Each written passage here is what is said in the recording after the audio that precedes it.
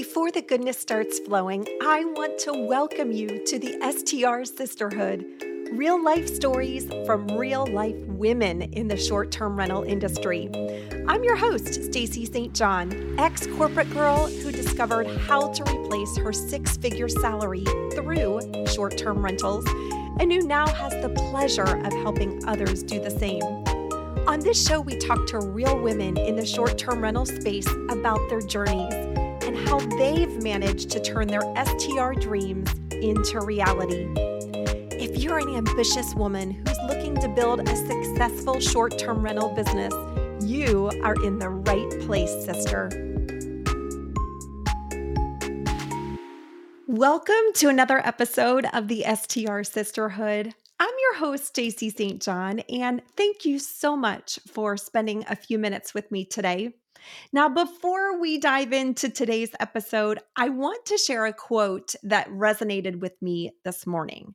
This quote reads, "Ignore the glass ceiling and do your work."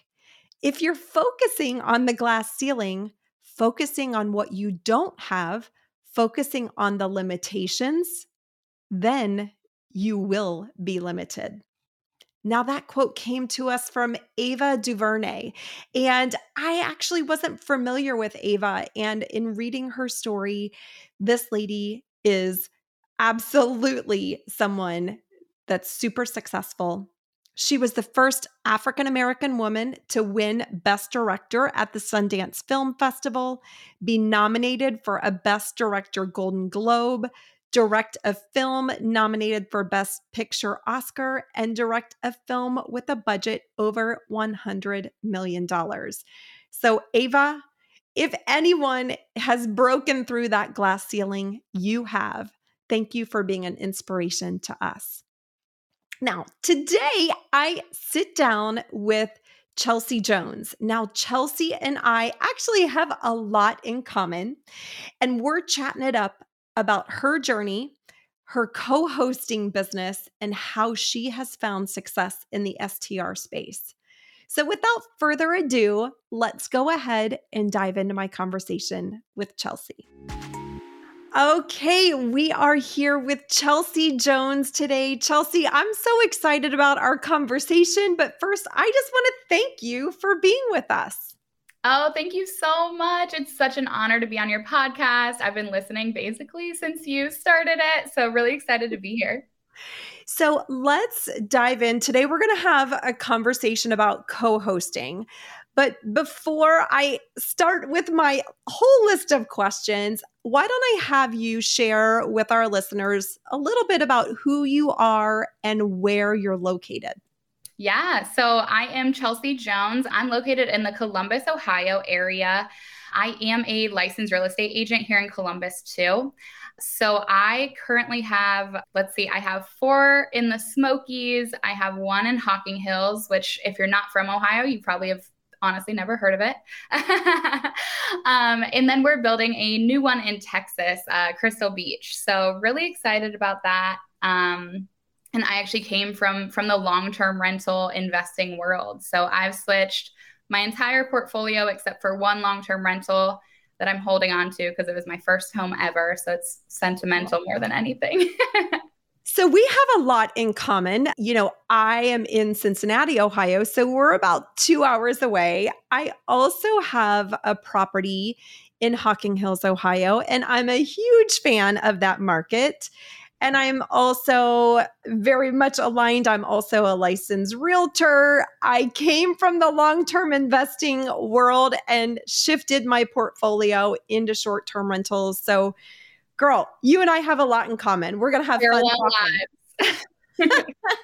So talk to me a little bit about, I want to hear your story about how you got started in the world of short-term rentals. Tell us a little bit about that. Yeah. So I had been, like I said, investing in long-term rentals for about 4 years. So I started when I was 23 and quickly built a portfolio up of 5 long-term rentals. It allowed me to quit my, full-time job, which was great.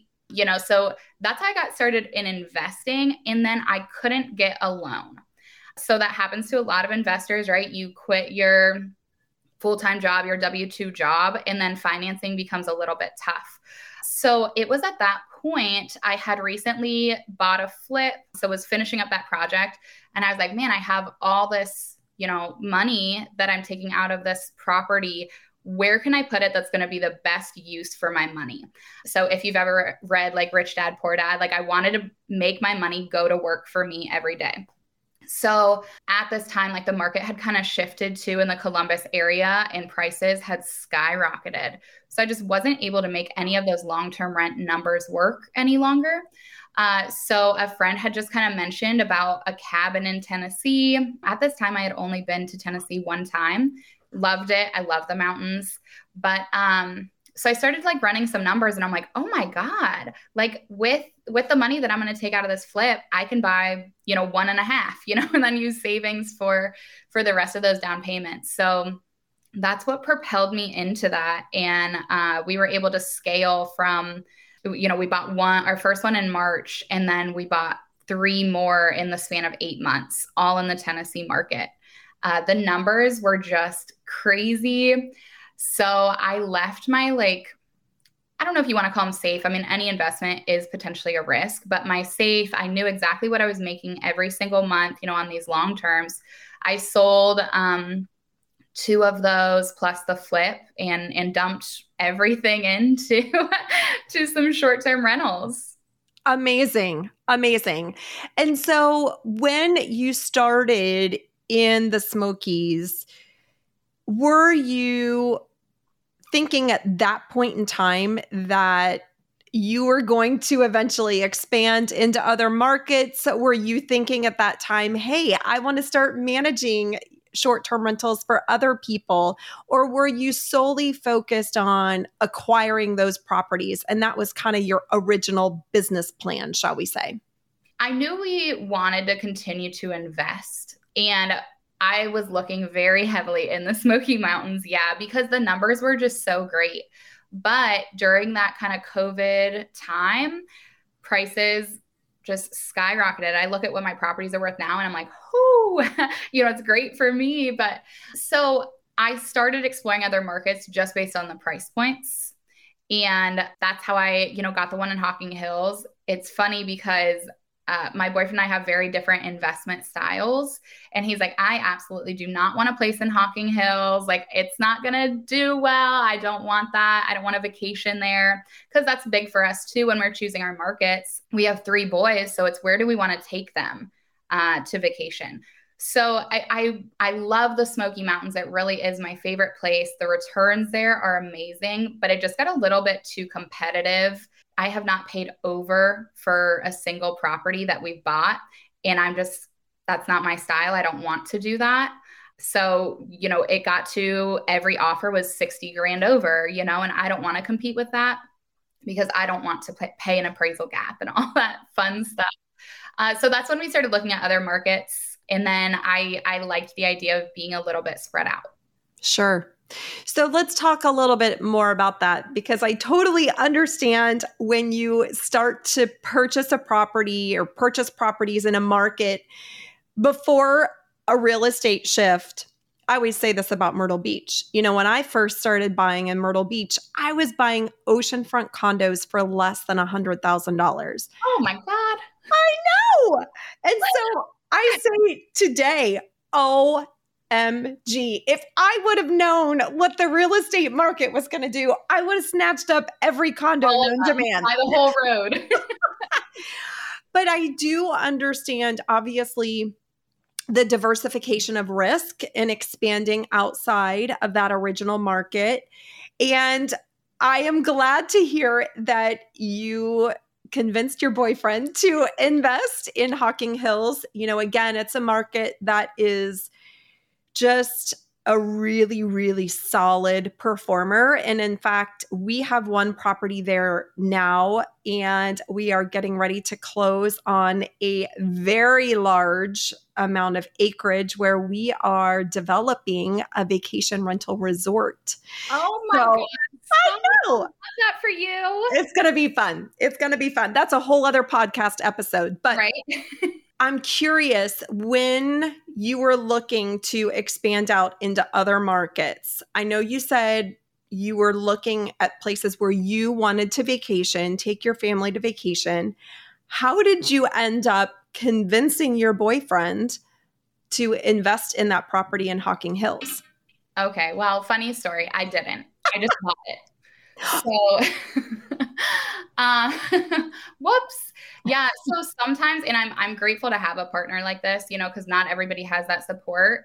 But also, we diversify ourselves. Not that anything's happening to us or anything like that. But I think it's for our loans and our debt carrying ratios. We actually never put both of us on the loan at the same time to just help us get all of the conventional loans that we can. So he didn't like the idea, which was fine. I didn't, need him to buy it. So I just went ahead and bought it. And now that he's seen the numbers, he is on board. He does not want another one there, but he trusts my decision. So yeah, grateful to have a partner like that kind of gives you the free for all. Can you dig into that a little deeper for someone who's like, well, wait a minute, what does she mean? Why are they not going on the same loan together? Can you just unpack that a little bit to help anyone who may need to understand more about that strategy?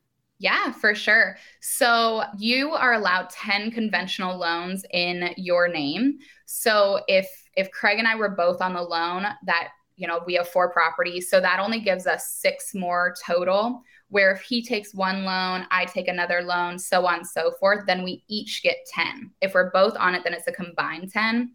And then you have to go into commercial and stuff like that. So because our goal is to continue to expand, we kind of set up from the beginning that we wanted to diversify this debt. So we're on each other's deeds and stuff like that for protection. But so Craig and I are not married, but even if you are married, you can still be on separate loans. Just because you're married doesn't mean that you have to be on the loan together. So we did that as a way to kind of plan years ahead that we would still be able to now get 20 conventional loans rather than just the 10 if we combined our loans. Gotcha. No, that's helpful. Thank you so much for walking folks through that. I want to ask you about co-hosting because I know obviously it's something that you do, it's something that I do, and it's really becoming a popular business model for folks to help continue to grow and expand their portfolio. So help us understand how you decided or why you decided to start managing for other short-term rental owners. Yeah. So I started just talking about it, right? And people saw what I was doing and they're like, oh my God, like, how have you scaled like this? I want a vacation home, so on and so forth, that the snowball just starts rolling. And so I am always down to help anyone. There's room for the table or room at the table for everyone, and I truly believe that. So I assist them in however they need me to. And there's some people that they either just don't have the time, don't want to deal with the headaches, aren't sure about, managing a property outside of where they live because they can't get there in 15 minutes. And I think a lot of that comes from like the long-term rental mindset, right? You're usually right down the road for most people. If there's a service issue or something like that, you just kind of go and take care of it. So I think part of that is that mindset. So I honestly, when I started this whole thing, had no intention of co-hosting. I planned to build my portfolio, manage my own properties. And then a friend of mine came to me like, hey, I just don't want to do it. I don't want to deal with the furnace broke 10 states away and I have to figure it out in the middle of the night. I don't want to deal with people complaining. So I just kind of was like, okay. So it was nice that it started kind of as a friend, so we could stumble through it together. So now I do offer a full service co-hosting. And I learned quickly that because I did work with one owner and they wanted to kind of share responsibilities. So we would both message the guests, we would both change pricing, both communicate with the cleaners. And it honestly just got to be a little bit messy. So I quickly realized that it was too much I don't want to say stress, but there was just, it made it a lot more complicated than it had to be with too many hands in the pot. So I quickly decided that my only model I would offer to clients is a full service.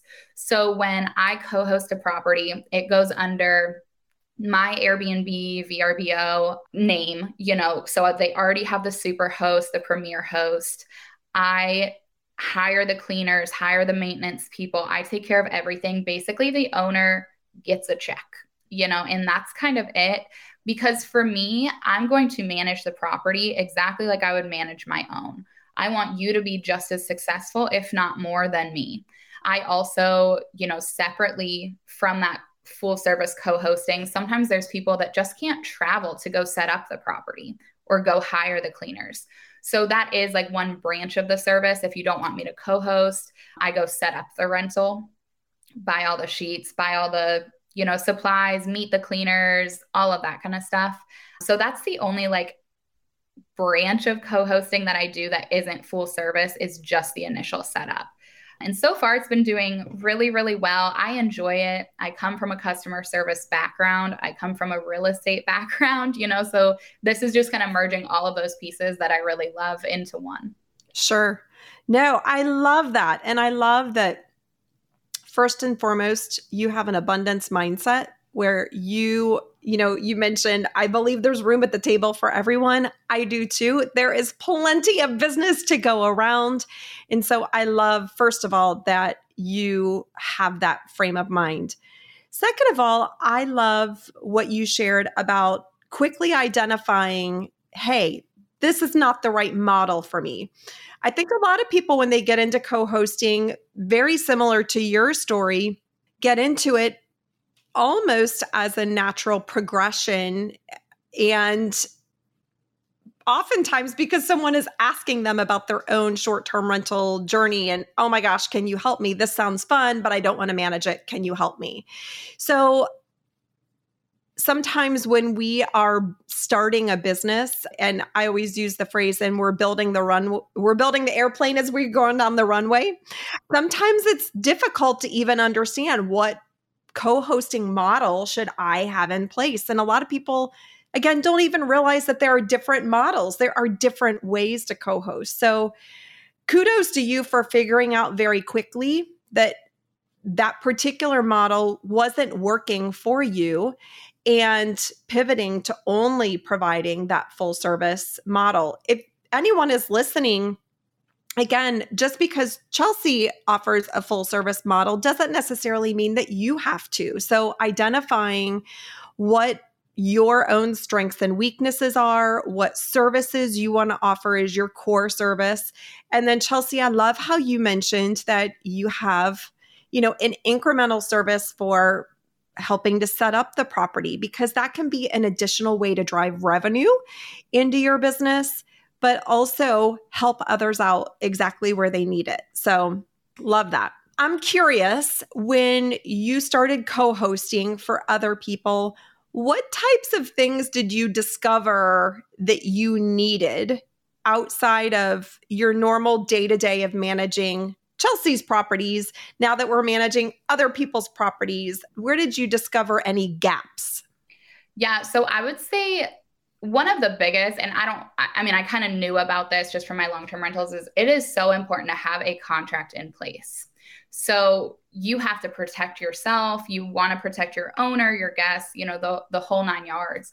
So this is, a business agreement, a business operation. So the first thing you should do is create a contract. Pro tip, I use Rocket Lawyer for all of my leases, like everything. It's super cheap and they're all, looked at by lawyers. So I love Rocket Lawyer. That's what I use to make all of my contracts and stuff.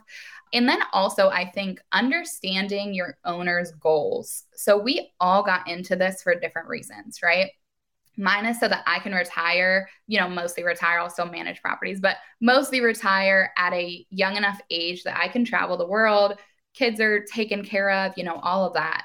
Some people want it as a vacation home. Some people want it for just tax purposes, and that's kind of it. And if it makes money, great, but they're taking a loss anyways on their taxes, you really have to get kind of in the nitty gritty of what your owner's goals are so that you can align with those. Because if I'm running my business, for mostly revenue and then just a couple of vacations when it's not booked, but the owner wants to block it off half the year because they want to go stay there and they need to make the most out of a 4-month span, that's something you need to understand so that you can have a game plan with that. So I think that's probably like the biggest thing. You can co-host for someone whose maybe vision isn't the same as yours, as long as you understand their vision and you can appreciate their vision enough to change your business model for your properties to meet their vision. Such great advice. Great advice. I'm curious too, what your day-to-day looks like as a co-host. How do you structure your time? How do you go about your day?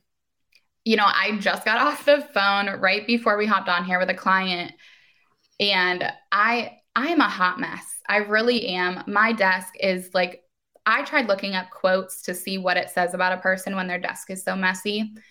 It says I'm creative, so maybe, but like I will admit that my systems, as far as organization on the back end, are not great, but honestly, that's how I function. So I have 6 different piles. They're not organized, but I know exactly where that receipt is.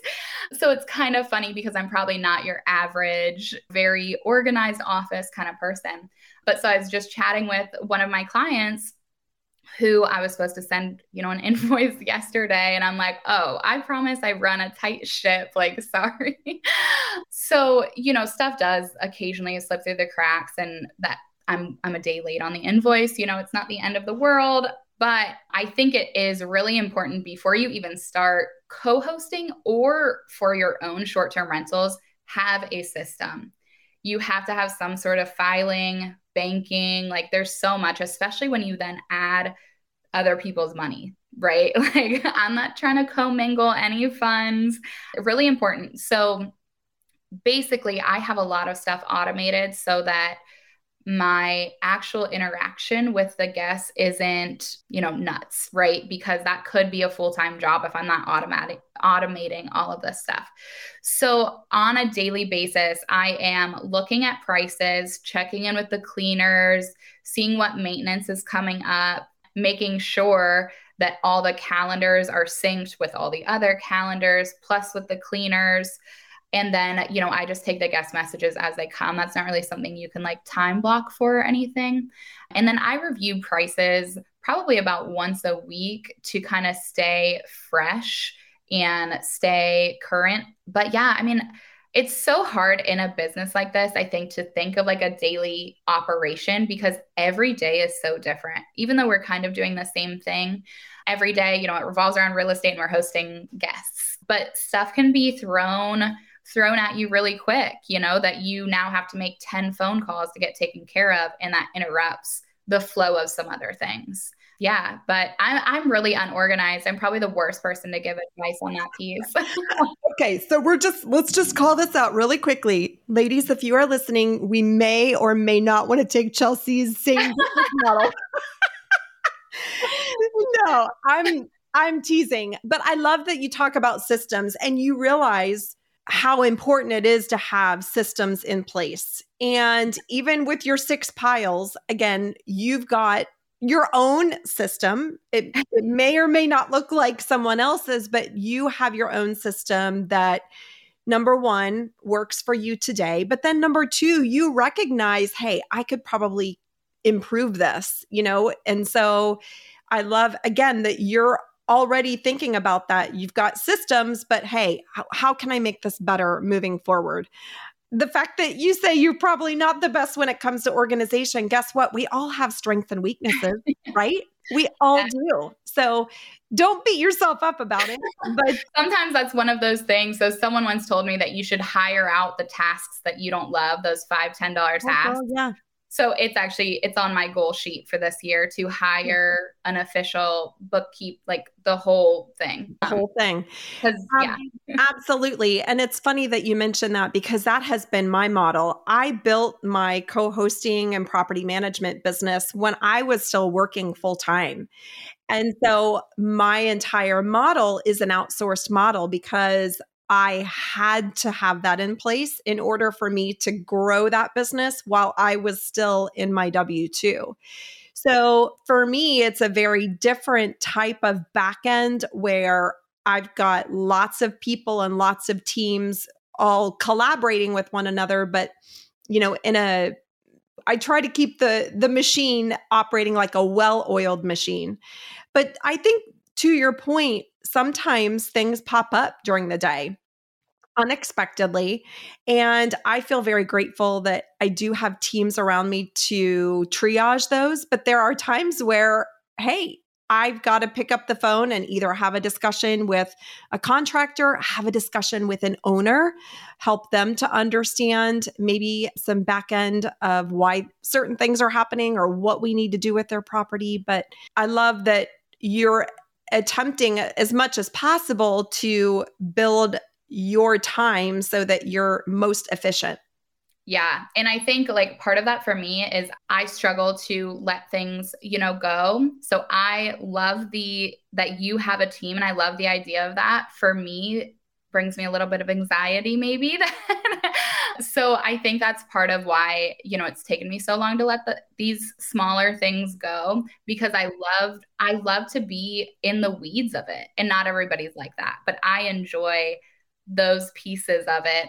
I do. And I'm lucky I don't have a W-2 job. So this is, something that I can spend the time on as well, which is not everyone's case. Exactly. So I want to ask you, you mentioned delegating might be a challenge for you. What would you say your biggest challenge has been in your co-hosting journey so far, and how have you navigated that? Ooh, that's a good question. Um, I think the education piece. So I think, you work with an owner that has probably never done this before, right? So before you get to the point, I think educating them on their market. So some owners that I work with they've already bought the property, so I have no input on my advice or my, analysis of the market, right? Other owners come to me and I help them find the property, analyze the property, and all of that. So in a situation maybe where it's a new owner who already purchased a property and maybe there's some high seasonality in that market, I think explaining that and what that'll look like. So I'm sure you're very familiar, obviously being in Myrtle Beach, that beach markets have a seasonality to them. And if an owner doesn't understand what that looks like, it can be really frustrating because they're expecting summer numbers to they'll slow down a little bit, but they're still expecting to make good money. And sometimes that's just not the case in beach markets or in, some other markets. So I think the education piece of what an owner can expect in the different seasons that market holds is really, really crucial. So I don't always have control over the property that they buy, but my biggest learning curve was definitely explaining better about the seasonality of their market because they had no clue. So when it was January and it was pretty slow, they had no idea that was to be expected, and that, prices are going to have to change a little bit compared to summer. So that would be the biggest piece. Usually when I co-host, it's a newer investor or newer in this short-term rental space. So just giving them as much education and then also giving them your plan, right? So it's still my job as the co-hoster to have, because I do offer the full service route, to have a plan for what winter is going to look like and what things am I doing to help get through that time. Or, hey, this is a great time to do that bathroom remodel that you said you want to do because we're not blocking off dates and stuff like that. So as long as the over communication and the education piece is just huge. Yeah, I totally agree. And, as you mentioned, there have been times in my journey as well where I have an owner who may or may not be as educated about the seasonality, and they understand that occupancy rates will go down, but they don't understand that pricing will also go down. Yes. And so that has been a hurdle for me with a couple of owners. And again, staying as proactive as possible and bringing that education to them is really, really important. I also have found that in those scenarios, if I'm able to say, hey, hang tight, it's okay, because look at the rest of the year. Like, we're in January, but look at how your year is shaping up already. You're doing just fine. Helping them see the future and understanding what their number projections are looking like already helps, I think, to allay some of those fears. Yeah, definitely. And I think having, if you are in a situation where you're assisting them buy the property, you're giving advice on that, having that conversation before, is great, because some people don't want that. They want slow and steady throughout the whole year. And I think that's a personality style kind of. Yeah. So I think that's huge. And I always tell, my investors, my clients, anyone, you need to really be looking at it from a year perspective, not a month by month. You're going to hate yourself in January if you're looking at it only month by month. The goal is for the year, what are you taking home? Yeah. So I think that piece too is important to relay to the newer investors. Yeah, I think that's really important as well, because I have had conversations with clients or potential clients, and they're like, what can I bring home every month? And I always say, well, what month are we talking about? In June, you're going to bring a lot of dollars. Exactly. Such great stuff. Okay, I want to move to the lightning round. And what I'm going to ask you to do is answer these questions with the very first thing that comes to mind. My first question is, where is your favorite place to vacation? Ooh, okay. So it sounds kind of cliche, but like Tennessee, hands down. I love the mountains. I take a lot of like solo non-work trips there too. It's kind of the place where I just re-energize. I love the mountains. It feels like home. Yeah, I love that. I feel the same way about the beach. So Yeah. I totally know what you mean about re-energizing in that space. There's something magical about just getting recharged. And love that. Okay, what's one place you've never been that you want to visit? Oh, Greece is my biggest bucket list trip. So I got to knock off one. I just got back from Italy for my birthday. So Greece is the next big one. I don't know when I'll do it, but yeah. I love that. How long were you in Italy for? 10 days. Wow. Yeah, Amazing. it was amazing. My goal is to check off a world wonder, at least one a year. So I did Egypt with the pyramids last year, Colosseum. I'll do Machu Picchu this year as well. So yeah. That's a great goal. I love that. Thank you. Yeah, I'm excited to fulfill it. So fun. Okay, what's one thing you know now that you wished you knew when you started out in short-term rentals? I wish I knew how easily this could become a real business. Because I think I would have started some things a little bit different. I think I would have diversified my portfolio a little sooner as well. We spent quite a bit of money in the Smokies, so then it didn't leave much for other places. But yeah, I think I didn't expect it to grow so quick. I mean, when I tell people we bought 4 homes in 8 months, they're like, with what? I'm like, I don't know. I have no clue. Because I think I just would have made some different moves. I think I would have, like I said, diversified, but also diversified the cabins I did buy. I think I would have spread them out a little bit more, done maybe more of like a niche kind of space. So yeah. Okay, cool. Now, I'm curious, what is the best piece of advice you've ever been given? Okay, so it's not a piece of advice I've been given, but it's a quote that I love. And if you're a Hillary Duff fan, you'll probably know like what this is from. But never let the fear of striking out keep you from playing the game. I'm sure like a lot of women listening, like I struggle so much with comparison and self-doubt and all of these things. And it's really, really easy to do that, especially in this business, because you see people, Stacey, like yourself, like Avery Carl, like all these people who have grown so quick and so, amazingly. And it's really hard to not compare yourself. But at the same time, if you continue to just let that fear of what if I don't make it? What if I don't have as many properties? What if they're not as successful as I thought they would be? Then you'll never get started and you'll do yourself the biggest disservice. I think that is great advice. And it gives me chills just hearing you say that, because negative and limiting beliefs can be absolutely crippling. And candidly, I think everyone in this world deals with that. And some people have learned the skill of how to silence or deal with those voices inside of their head. And I think that that is such wonderful advice, Chelsey, because I know for me, it is something that I learned a skill of how to understand, number one, how my mind works, but then number two, how to control my thoughts.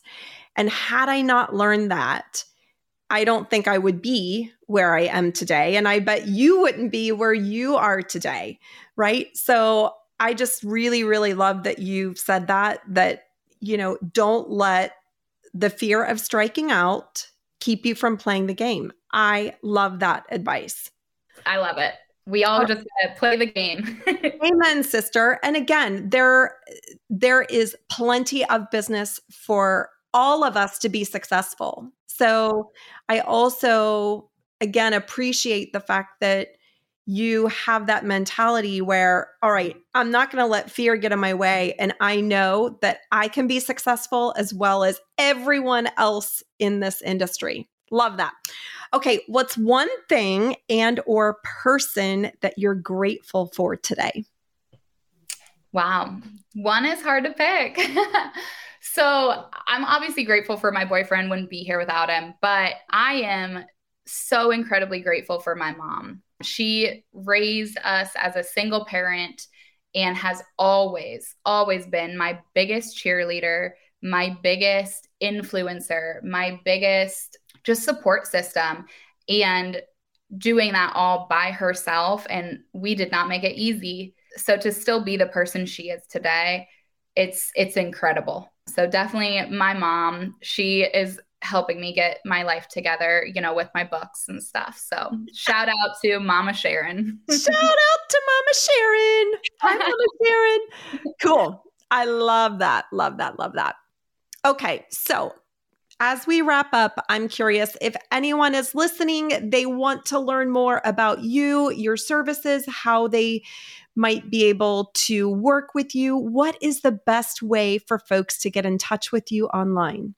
Yeah, so you can go to my website, Chelsey with a Y, MadisonCollection.com. So you can reach me there. My email's there. My website's, my Calendly, all of that stuff is there.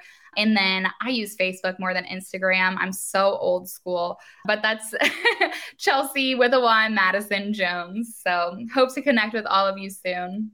I love it. Thank you so much, Chelsey, for being here. It's great to have you, and I can't wait to see what you do next. Thanks, Stacey. Have a good one. Now, before we wrap up today's episode, I want to give a quick shout out to the fabulous women inside my Female Short-Term Rental Investors Facebook group. Just yesterday, Kara Brave posted, "Hi again. About a month ago, I asked for feedback on my STR. Your comments were so very useful, and I had changed a few things about the place since then. So here I am once again asking for feedback on the new decor. It may still be on the plainer side, but I am all ears. Thank you in advance." And already we've had so many women give Kara advice. Courtney Ness writes, "I think it looks great. I would add some lumbar pillows to the outdoor seating. Target usually has some in their dollar section. Inexpensive, usually $5 or so. It would add a pop of color, soften the area, and definitely add a little comfort. So thank you, Courtney, for helping Kara out in her journey. That's all for now. I hope you have an amazing week, and I will see you back here next week. Okay, sister, are you ready to start making your short-term rental dreams a reality, but feeling lost, stuck, or just overwhelmed? Here's what I know for sure. You deserve everything you're dreaming of, and you deserve to get it with ease, support, and joy. So here's what I'd like you to do. Go to stacystjohn.com/STR webinar and watch my free masterclass where you will get the scoop on how to leave your W-2 and start building your dream life with 5 simple steps. If you're ready to have more time to spend with friends and family doing the things you love, adding a ton of zeros to your bank balance, and start living your short-term rental dream, you need to watch this masterclass. Head over to stacystjohn.com/STR webinar right now to start watching. That's stacystjohn.com/STR webinar, and I will see you there.